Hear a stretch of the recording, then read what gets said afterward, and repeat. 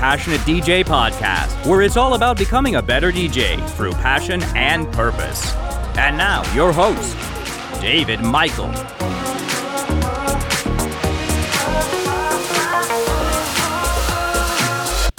Welcome to the Passionate DJ Podcast. I'm your host, David Michael. Should I do the Colbert bit again? Yeah, let's do it. Here we go.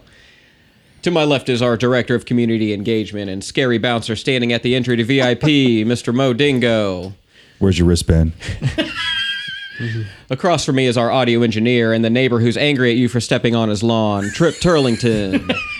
Get off my lawn! And to my right, our Director of Outreach and our on-demand laugh track, Mr. Tony DeCero. I've got nothing. And I'm your host, the guy who still gets carded at the 18 and Up show. They say don't trust a man with two first names, so you should probably turn this show off right now. I am David Michael. Never, ever. We're talking EQs. And this has been highly requested over years, I think. You know, equalizers, filters, we want to talk about all that stuff. What are the basics? What do we care about when it comes to EQ as a DJ? And so I went immediately to Trip and I said, help me with this episode because I want to talk about this. I want to nerd out a little bit, but you're our audio engineer. You are the most involved in production right now, and you're a DJ. You EQ a lot. all day. And I go to Trip and I'm like, will you help me with this? And he's like, yeah, sure. I'll put a couple notes together. And then I come back and check it the next day and Trip's written it's a lesson plan. 27 paragraphs, which is awesome. But I was like, whoa, okay. So I put together a couple little clips, but I'm going to let you kind of run us point by point here and sure. push us along if you don't mind. Yeah, no, I mean, the basics are, as long as you've got all of the knobs turned up as loud as they go and red lights on your master out, you're good to go. All good. Yeah. This has been the Passionate DJ Podcast. See you next week. No. EQing is something that a lot of people don't really think as much about from a technical or from a skill set standpoint. Like it's an integral part, but not a whole lot of people put a lot of thought into it, because it's something that you can just kind of break up and just say, all right, here's my low, mids, and highs, and as I'm mixing some tracks together, I want to just, kind of do this, do that, to, kill one frequency or set of frequencies and bring in another, and some people may not even think about it to that level, because depending on what kind of music you're mixing, sometimes you don't even have to kill frequencies to get things to mix together. So what I hope that we are able to kind of bring to everybody who's listening and maybe some takeaways is, there's a lot more to it. You can really, really, really nerd out on this stuff and really get pretty deep with it. So what is an EQ? What's the point? What's the purpose? What does it do? Equalization is I would say it's an adjustment or a correction of the frequencies that are contained in a sound. So any sound source, we'll try to stay generic and call it a sound source, but more often than not, we are dealing with music. So we're talking about a song. Sometimes we may be talking about a loop or, a one shot or something like that. But, so I'll try to say sound source, but if I say song or track, I'm kind of using those terms interchangeably. And so the low end of the audible hearing spectrum is something like 20 hertz. 20 hertz is typically, and 20,000 is the highest end. Also known as 20 kilohertz. Correct. But the caveat to that is how much hearing damage have you done to yourself? How old are you? None of us probably hear 20K. Yeah. What? But I forget what age range that starts to roll off, but it's fairly quick. It's like 30s, I believe. Yeah, 20,000 hertz doesn't last in your hearing range for very long. Yeah. And I can even remember there was a time where there were ringtones for phones so that that kids were using in high school. And they couldn't hear them? Because the adults couldn't hear them. Yeah, so teachers couldn't hear, that 16, 17, 18, 19,000 hertz range, but the kids could. That seemed like a way better idea than the vibrate function, I guess. Right. So, so that's important to note, that you only have a certain amount of range, and it degrades over time naturally with age, and even more rapidly if you've been involved in anything that is loud and repetitive over time. So that's why it's imperative to wear hearing protection, especially depending on your job function, or if you go to a lot of concerts, or if you're a performing artist. So in EQ, it's almost like a volume adjustment for different frequencies or different sets of frequencies in the audio spectrum. So in the case of a DJ, you typically break it into 3 bands, sometimes 4, like a zone mixer. Yeah, so low, mid, and high, and then you can adjust those kind of independently instead of the full gain of the whole track. Right. So yeah. So before we dig too deep, if we can run over just a couple of just basic definitions. Oh, absolutely. We talked about a sound source being a track or a song or a one shot or a loop or anything, but whatever you can hear is what is in what is called the sound or audio spectrum, and that is what's 20 hertz to 20,000 hertz, and that's everything that you can hear. But an individual wave or a particular wave within that spectrum is typically called a frequency. So that is at the most basic definition is the vibration that is happening at that particular point in the spectrum. Now, a band, as you were just alluding to, is a collection of frequencies within a particular range. So when we talk about bands of EQ, when you're looking at your mixer, you've got low, mid, high, and on some of them you've got 4 of them, and some of them are even assignable, which are really cool. But we'll get into that in a little bit. But so your low is typically 100,000 hertz and lower. That varies between different manufacturers, different EQs. Your mid is generally anything between that 100 hertz up to, could be 3,000, could be 5,000, could be 10,000. And your high is typically anything that's 8 to 10,000 and higher. And then in a more of a studio context or production or even TV sets or live applications, stuff like that, if you have say a mixing console, you'll probably have 20, 30 zillion bands that's broken into, so that you can get extremely intricate. Probably most often you're using that for stuff like room correction and things, stuff that you're not going to touch all the time like we do. Right. So a couple of words that we'll be using a lot is accentuate and attenuate. Boosting and cutting is basically what that means, or turning down and turning up. For what? Sorry. I couldn't resist. Oh, yeah. All day. One of the things that we'll also say in this is we'll use the words color and tone. They kind of mean the same thing. And in the context of this discussion, I kind of see that as being the default characteristic of the sound that an EQ has over your sound from each individual manufacturer or creator of that EQ, because there's every piece of hardware theoretically sounds a little bit different. Exactly. And then or software.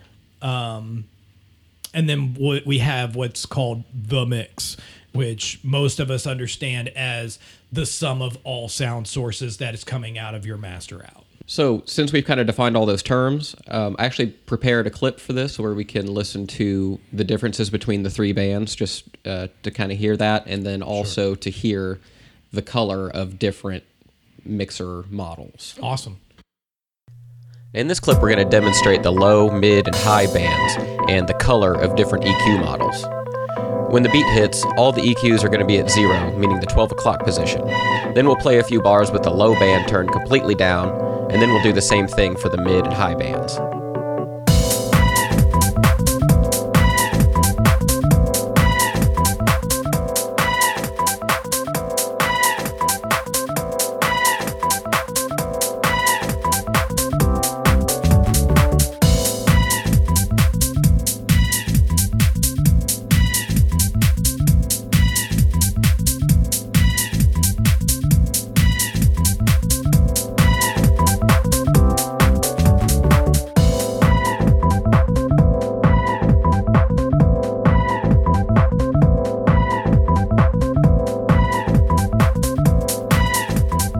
Next, we'll demonstrate color by cutting out the mid-band and switching EQ models on the fly.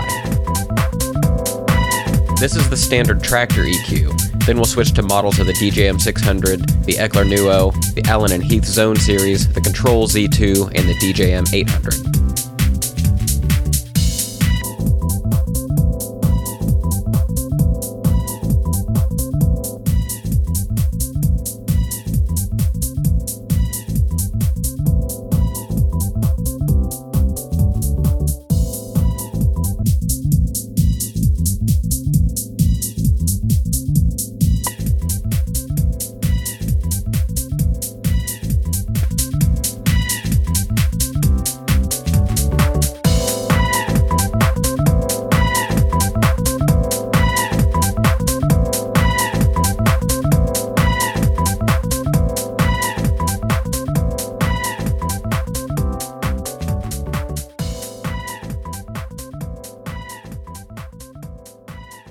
So that was a great demonstration there, and now that we've got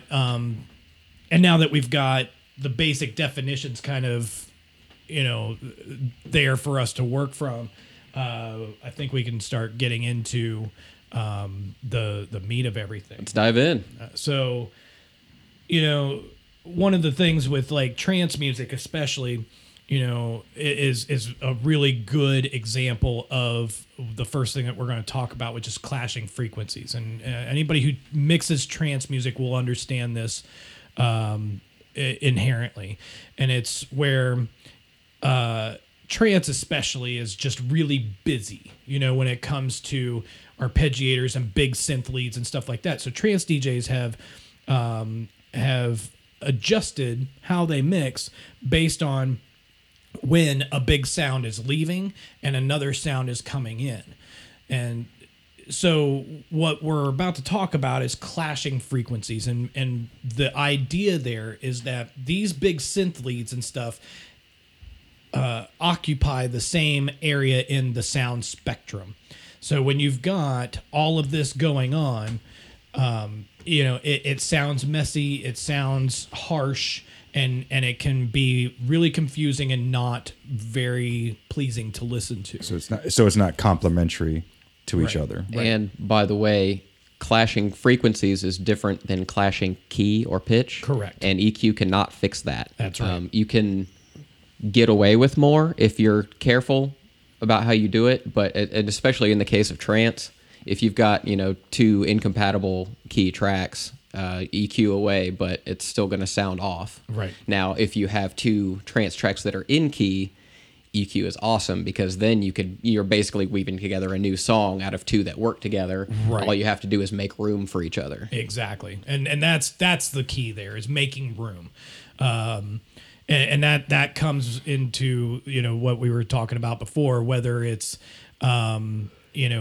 correcting something or adjusting something. And when we talk about DJing and making room for one sound versus another, that's making that adjustment. So what you can do is you can take some of the frequency band out of one track as you're mixing it in, and then as you get your volume or your gain for both tracks at a particular level, then you can start using the band that you have cut out and blend in that frequency as you take it out of the other. And this is a fairly simple blending technique, but it's something that, is lost on a lot of people, who have never been exposed to any kind of blending. And by the way, if I can just toss this in. Sure.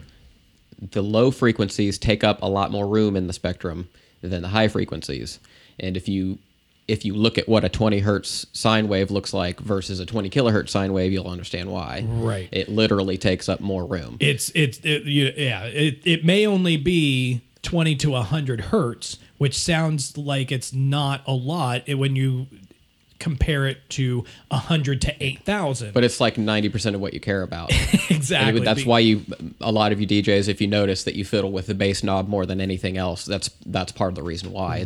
It's most of the sound. Right. So, but the stuff you were just talking about when you're trying to blend, that's when you see a lot of the DJs like really actively mixing in with those higher frequencies and making small adjustments. Right. So that's one of the techniques that I use a lot is when I'm mixing something in, the track that I bring in, I usually have the high and mid bands, cut back to, 9 or 10 o'clock on the mixer. And with the bass either completely out or at, 7 or 8 o'clock, just however far back I can get it. And just so that I've got enough of some kind of element to start mixing in. And then once I've got, full volume on both tracks, then I can start, doing my blending there. And this is especially effective with bass because, to your point, like you said, bass is so voluminous, I guess is the word. It's wide. It's voluptuous. It's basic. Those are some sexy sign language, baby. So, because it takes up so much, when those clash, then it creates mud or what we call mud. And that is really hard to, for speakers to reproduce. It's especially harsh on the rest of the sound that you're trying to push out through the mixer. It destroys clarity. Yeah. And even if you've got your gains on each track to the point where you can fit the full audio spectrum of both tracks in, you can do that. And there are times where that works. Right.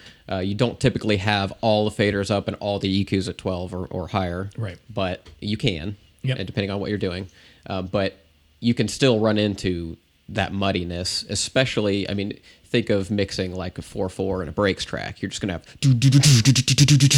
Right. And sometimes that's the effect you're going for, but usually it's not. Exactly. And it just gets messy. But also if you're like not like a higher end show or you don't have an engineer, that can cause damage to the equipment as well.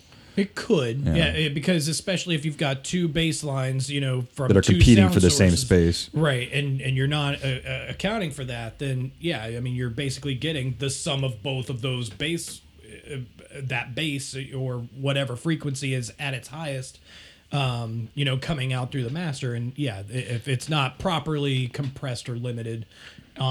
Outboard anyway. Then, and just to your point about making adjustments as a DJ versus correcting for the room or whatever, right. The correction part in that scenario is the audio engineer or the back of house or front of house. That's their job. Right. Not necessarily the mixing and the adjustment part. Correct. So I would try not to correct for the room. In other words, there's not enough bass, so cranking it way up. Right. The bass is the level that the audio engineer set it to be. Correct. Right. And turning it up higher is only going to make you sound like crap. What did Tom say about red lights? Oh, they're for prostitutes. Puts that straight on Instagram. What it boils down to is in the sound spectrum, just make sure that there's every part that you intend to have something filled has something filled. Everything has a place. So there's particular hi-hats that you want to bring attention to. Mm-hmm. Make sure that the hi-hats have the proper setting on the EQ on that particular sound source. Same with the bass. Mid-range is a little bit trickier to do that with because it's one of the widest bands that on every mixer. Some mixers are nice enough to have two, a mid-high and a mid-low. And it's where a good chunk of your main instruments and vocals and stuff are. So, a lot of DJs may or may not have figured out by now that that's why you wait until there's, some logical break in a song or a particular, minimalist intro that, you pick these sweet spots to mix your tracks in instead of just trying to take the main meat of one track and mix it with the main meat of another and try to mash it all together. When I was making my mix the last few days, one thing that I did, which I normally don't do, is I take the headphone volume and I turn it over to the other track a little bit, so both of them are coming in. Right.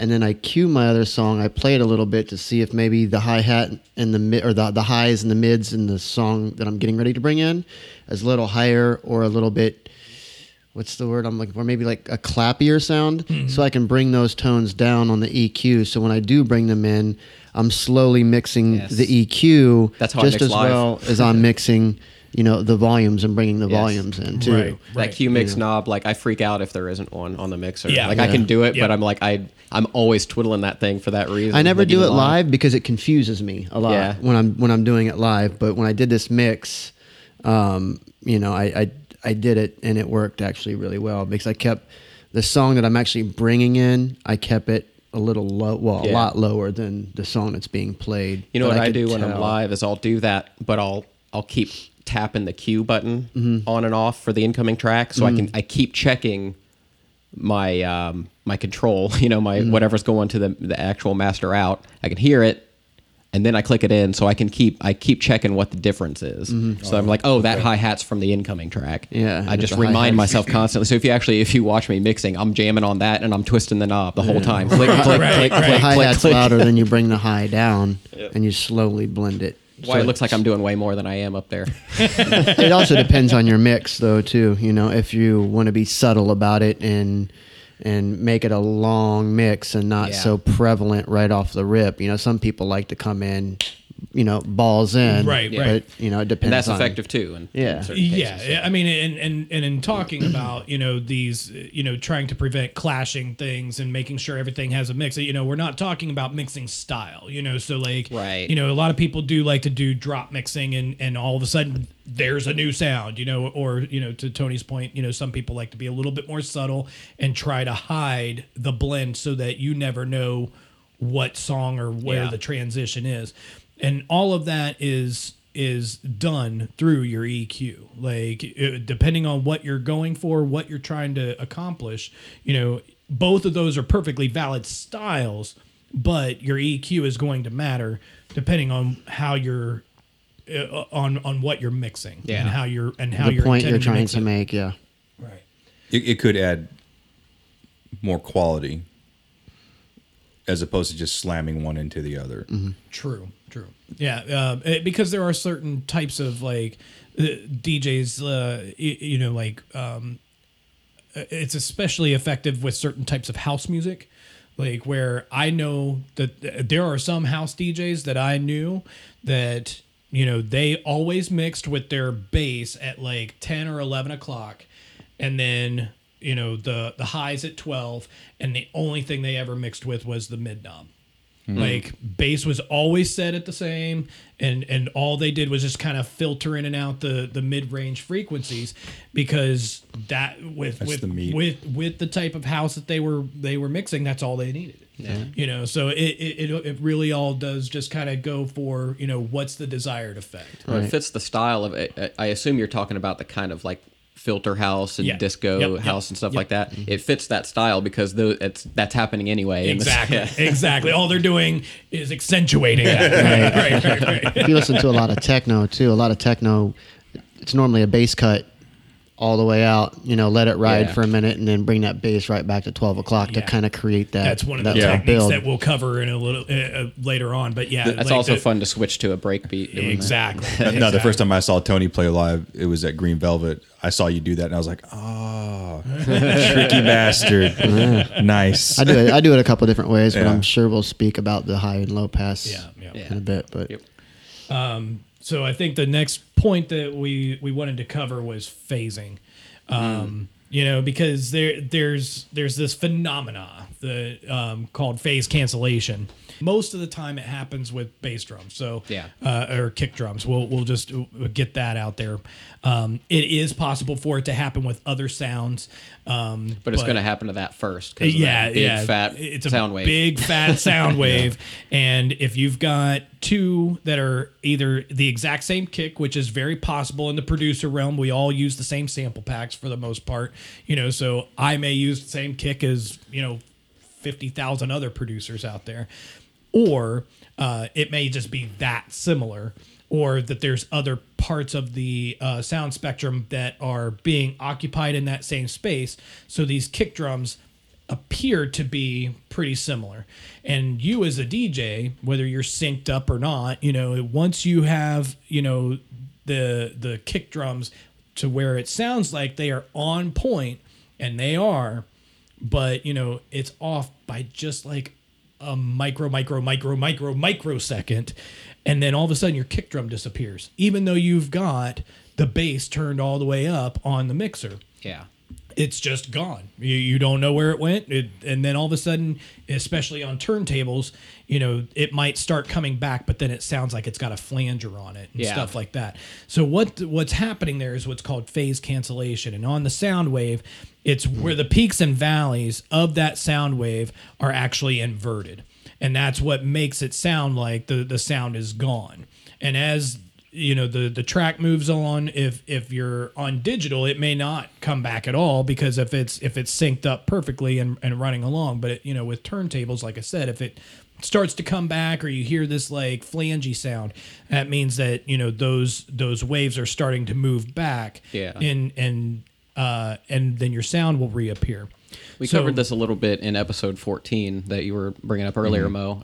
That phase cancellation, the deconstructive interference is what it's called. Yeah, exactly. And but basically a sine wave looks like a sideways S. Right. And so if you have that lined up in a way that the peaks and valleys meet at the same time, you're mathematically canceling them. Right. You're literally canceling them out like in algebra. Right. So they just disappear.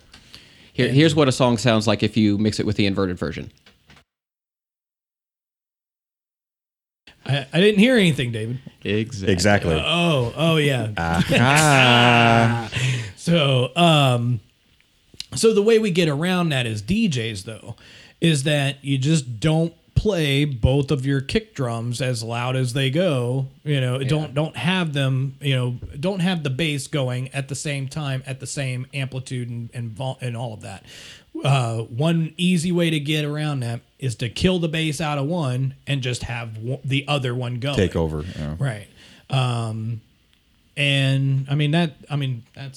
that's the long and short of that. I mean, there's other frequencies that can happen with, but kind of goes back to the correction of the sound spectrum. If you know where that type of thing is happening, if you bring it down enough, then you can, let something else occupy that space. And if you're dead set on your EQ settings for the track that you're mixing in, then, just slightly offset your beat matching. Right. That also works.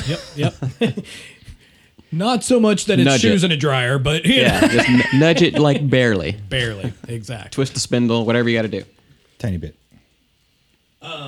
So another thing that we had started on earlier was surgical use. When we're talking about sculpting a sound for long blending, that's the more typical thing when we're talking about EQing. That's really where you kind of get into meat and potatoes, right? Because here, that's where, like what Tony was saying before, where you can like take out the low end of an outgoing track, or especially with techno. When I'm sure you're the same way, but when I play techno, I picked up this technique from seeing hundreds of other techno DJs do it, where you've got two tracks, and one is your primary track, but then once that one hits its breakdown, or it has a dropout, then I bring in my other one, and whether I've got that one in a breakdown or not, like, I've got the bass completely killed on both of them. And now I've got this one that's in a breakdown and one that's, not, it may not be, but I have no bass going on. And what's happening is that your brain is kind of readjusting to this sum of all sounds. And then all of a sudden, once you get so many bars in and you've let everybody kind of adjust to this new track coming in. This new track that's coming in, and everything is kind of all blended together. Now you bring in the bass of your incoming track, and then you can let the other one just kind of dwindle out or mix it out as you want to. And that,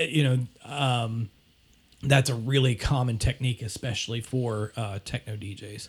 And I love it. I love that effect. Yeah. I mean, it really lends itself to the long blend, the seamless mixing, that we talk about a lot. I do that with house when I'm mixing straight up house. I'll even not in a breakdown, but I'll cut the bass out at like 4 beats before a new measure starting, and then I'll slam the next one in, Right. at the right time. So it's just tick, tick, tick, tick, boom, and it comes in. Yeah, that's also fun because then you get that sudden new kick, and that can get a reaction as well from your crowd. Right.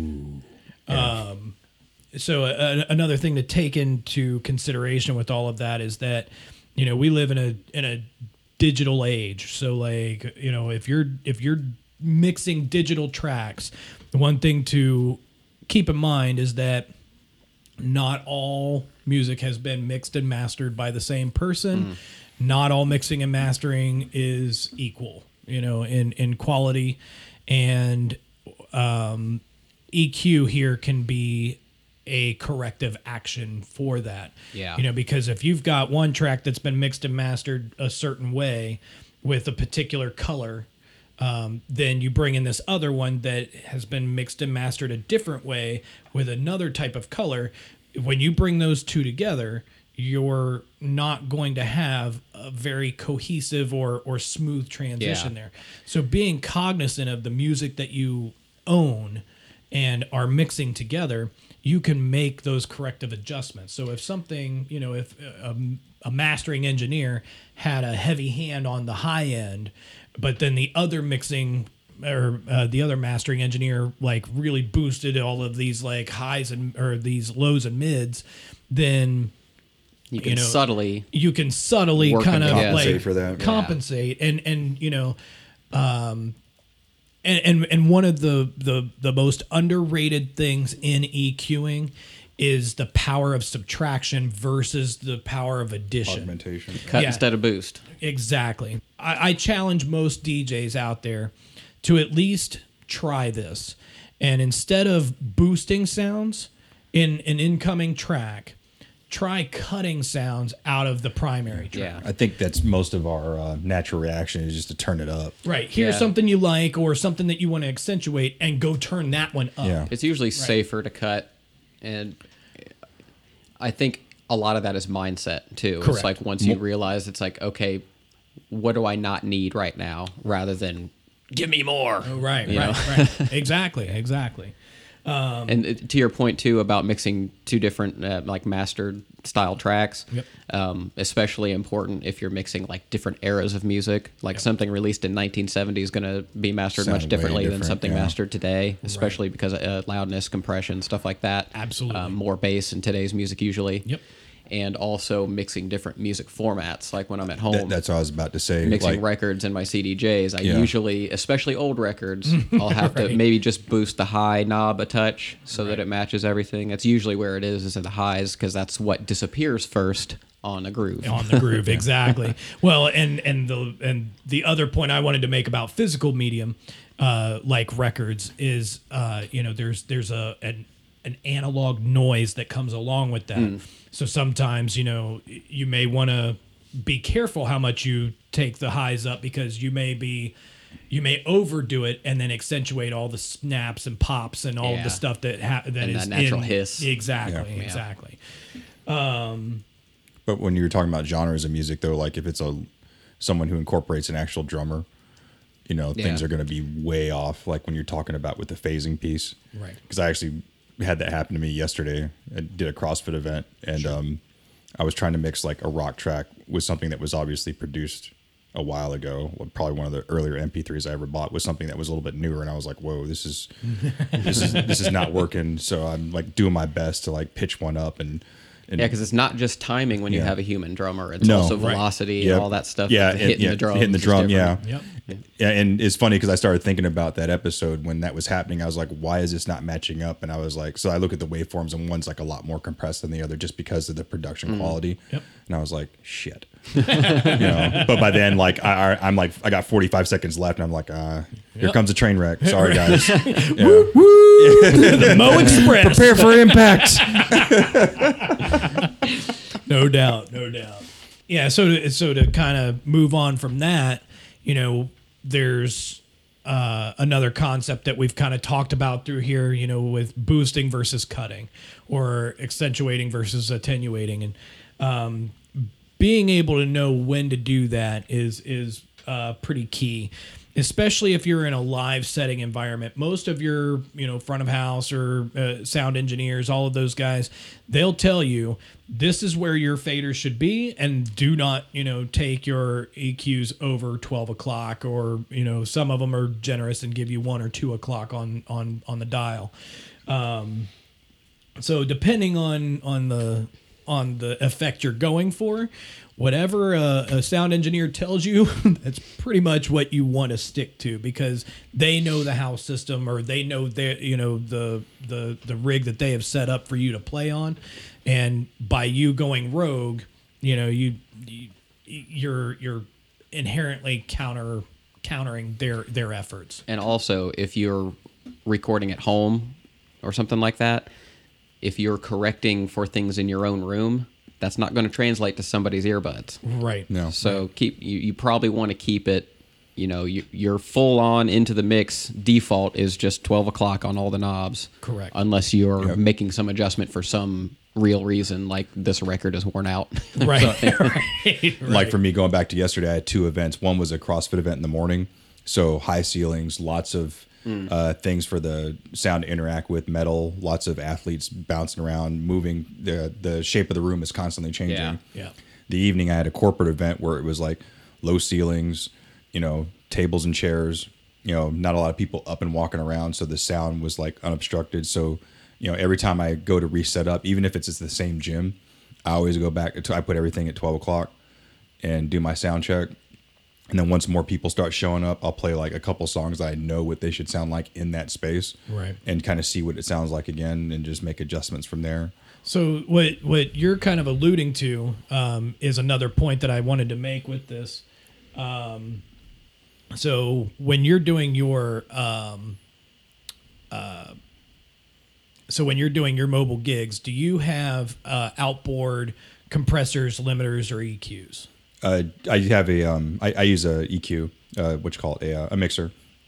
So I have, I use powered speakers, so it's all engineered to work. That amp with that speaker Right. is designed by the But manufacturer do to you work a go certain out way. of your controller or mixer directly into that? Yeah, I go from a mixer right into the speakers. Okay, so that's what I wanted to get at, because with a lot of like venues, concert venues, festivals, and all that stuff, these front of the house sound engineers, they have outboard compressors, limiters, and EQs, and then they tune the system using that gear. And then when you come up to the mixer, then that's what you are working. You can pretty much do whatever. That's your cap. Right, because they are controlling You can't get it past from that them. end. Yeah. The idea is if somebody goes up there and just plays a CD off the shelf, it should sound perfect. Exactly.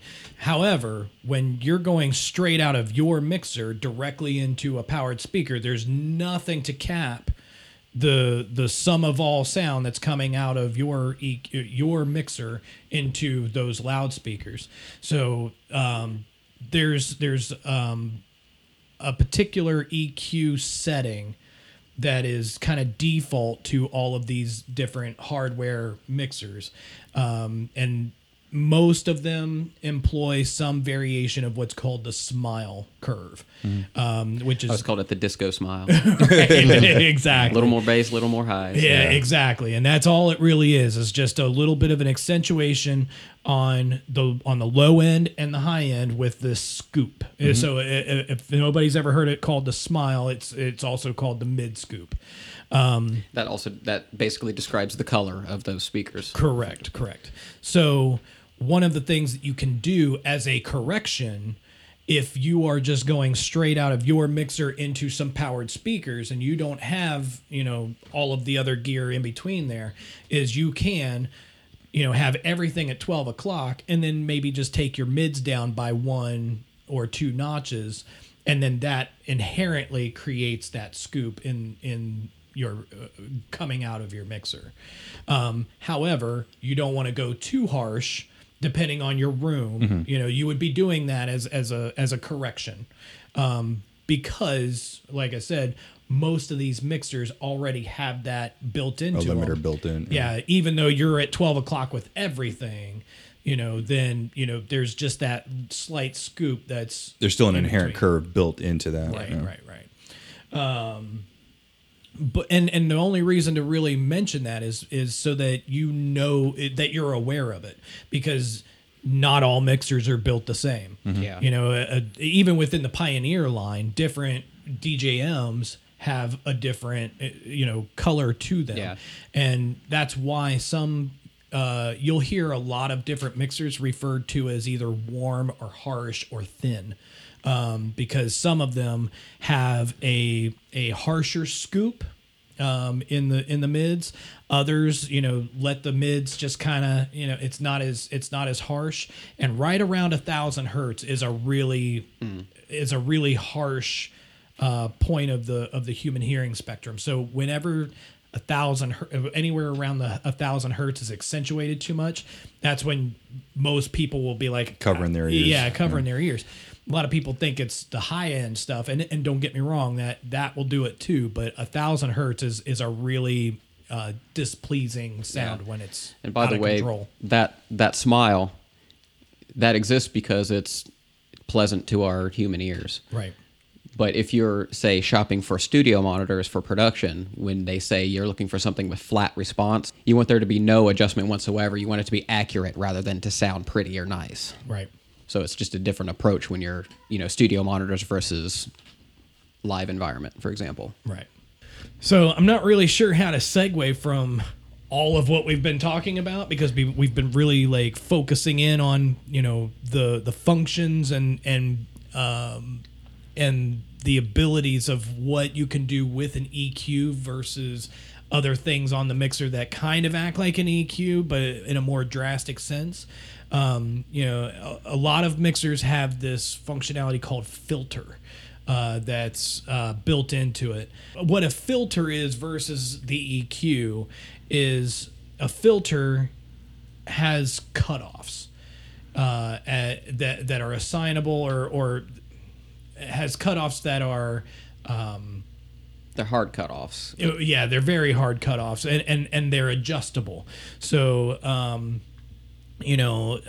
so for example, a low cut or a high pass filter is basically a hard cutoff in the low end, and then as you turn the knob for that, it moves that cutoff up and down through the frequency spectrum. Now that's a pretty that's a pretty familiar sound for anybody who's ever heard it. Maybe even more familiar is the high cut low pass, because disco and house use that iconically, right? Yeah. But there's also a couple of others where there's like a notch. Where there's like this cut in the frequency spectrum, and as you turn the knob, it just it has this like sweeping effect, and that's really popular with like neuro bass lines and like glitch hop and neuro funk, drum and bass and stuff like that. Kind of gives it a wavy sound. Twisty is Twisty, kind of okay, how yeah. like not phasey or not flangy, but like just this like kind Kind of like the example that Dave had, but just a kind of twisty. I've got another one. little bit more Actually. aggressive. Okay. Yeah, we'll play that in a And then minute. there's of course band pass, which is basically a high cut and a low cut, where only your mid band is exposed. Yeah. So I think of filters as a one-band EQ. Yeah, So, I mean, you've got one but a whole knob. band. Yeah. And so, like in the case of low pass, everything above whatever frequency is selected on the knob is cut out, other than compensating for whatever the slope of that cutoff is. Correct. Right. So right. everything basically below this frequency or above this frequency or notched out or whatever the setting is, Right. Is getting cut out. Basically is a good operative word there because of the slope. Like I don't think we've covered that at all, but basically the slope is at whatever angle. If you're looking at a graphical representation of the EQ, there's however many decibels, if anybody's into algebra, right? Rise over run. Okay. So, but like at whatever decibel level that these frequencies are being cut at until it reaches zero.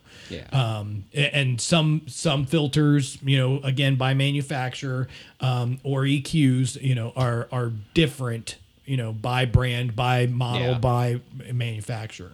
And most filters will have a setting that says either resonance or Q, and that's kind of around the adjustment point, whatever your cutoff is.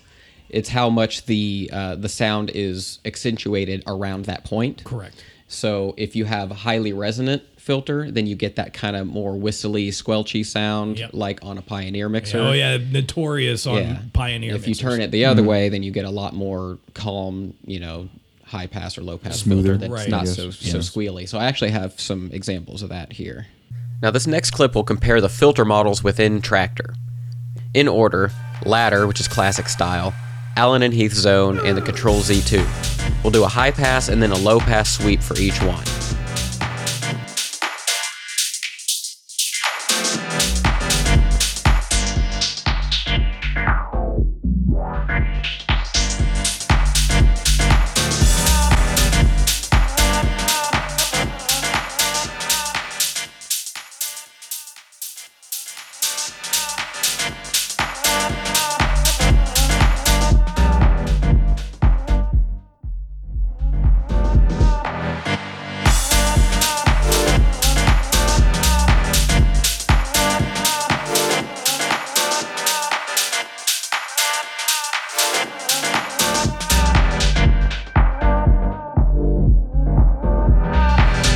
You'll notice that they all accomplish the same basic task, yet they all sound a bit different, especially when the filter is moving.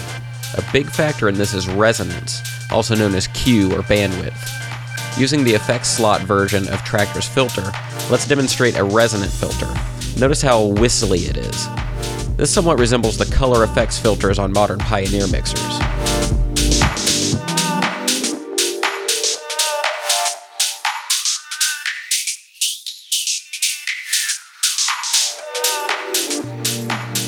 Now, the same sweep with less resonance. This might be more appropriate for subtle mixing rather than a build-up effect.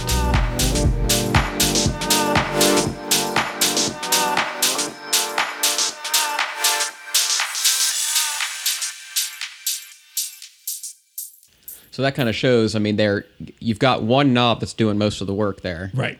But they all sound a little different because of the color, of the hardware or software that you're using. And then that resonance makes all the difference in the world when it comes to, like, is this an effect or is this a mixing tool? Right. Well, exactly. Like, and that's an important thing to note.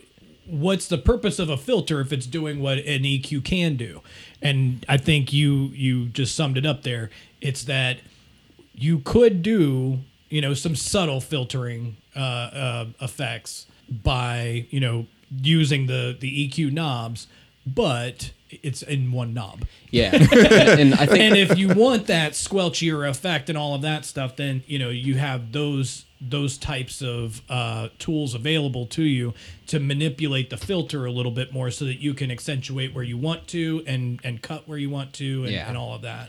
And I think a lot of people think of the filter as an effect, and I tend to use it as a mixing tool, which I know in your notes you would put something about it is more oriented for effects or something like that. Yeah. And I said, I'll play devil's advocate on that because I use it. Right. Mixing. But I think before you go any further with that, I think you demonstrated very easily there that it can be more of a mixing tool when you don't have that, that cue on it. Yeah. And that's why you get this, is it an effect or is it a mixing tool? Because Pioneer, notoriously throws that cue on there. Yeah, it's more resonant than in the clip. It's right. I remember the first time ever seeing that on a mixer. Like, I was like, what is this? It's I feel almost like I'm going down a rabbit hole. Right. Yeah. It's almost like they add a little white noise or something to it. It's super aggressive. Yeah, aggressive is a good word. Yeah, for sure. But I use it in in a way that's like, okay, if I'm trying to mix two tracks together and I need to do something a little more drastic, like I'll go to an EQ before I'll cut out like all my bass and most of my mids of the EQ. Okay. I'll go to the filter instead, a low resonant filter instead. So the filter will let you get away with a little bit more, like if you have two tracks that aren't quite in key, or if there's too much going on in the high end, like what we were talking about in the beginning. Yeah, exactly. Yeah, you can use your EQ and kill that, but then a lot of times you'll just, instead of you'll just get like that. Right. Whereas with a filter, you can get rid of it. Right, because it's a lot of times that's a pretty steep slope, or it's it cuts to zero. Yeah. So a lot of times what I'll do if I'm mixing something in and I'm like, this is a little harsh to just slam this track in, but if I'm careful with it, maybe I'll grab a loop or something and then I'll turn on high pass or whatever it is I determine I need to do. I'll check that in my headphones. I'll do the cue mix back and forth, check it, make sure it sounds all right. Right. And then I'll bring it in slowly, and then I'll slowly adjust the filter knob back, and then I'll like bring the bass out of the outgoing track, with the EQ or something as that comes back in. And if it's low resonance and you're slow and gentle about it, nobody's ever going to even notice. It's just going to sound like part of the track. And that's what I love about filters. I use them all the time. I get away with murder with filters. And that's important to note, because if you're a digital DJ, I don't know about Tractor, but Serato has the ability to purchase additional effect banks and stuff like that. So while if you're on a Pioneer mixer or controller that has the super exaggerated filter effect, you can, have another filter that's, you can purchase either through Serato or, some outboard, use a send return, on some other unit that has a less drastic and aggressive filter. The cool thing about Tractor is it already has a lot of filter functionality built in. You can pick through any one of those models and just use it, or you can dedicate an effect slot to it if you want to really be able to adjust all the parameters. Very cool. And so once you get a setup you like, you're pretty much set. So what I've done, I have a Pioneer mixer, and so I'm going to MIDI map that filter knob to the Tractor version because I like it better.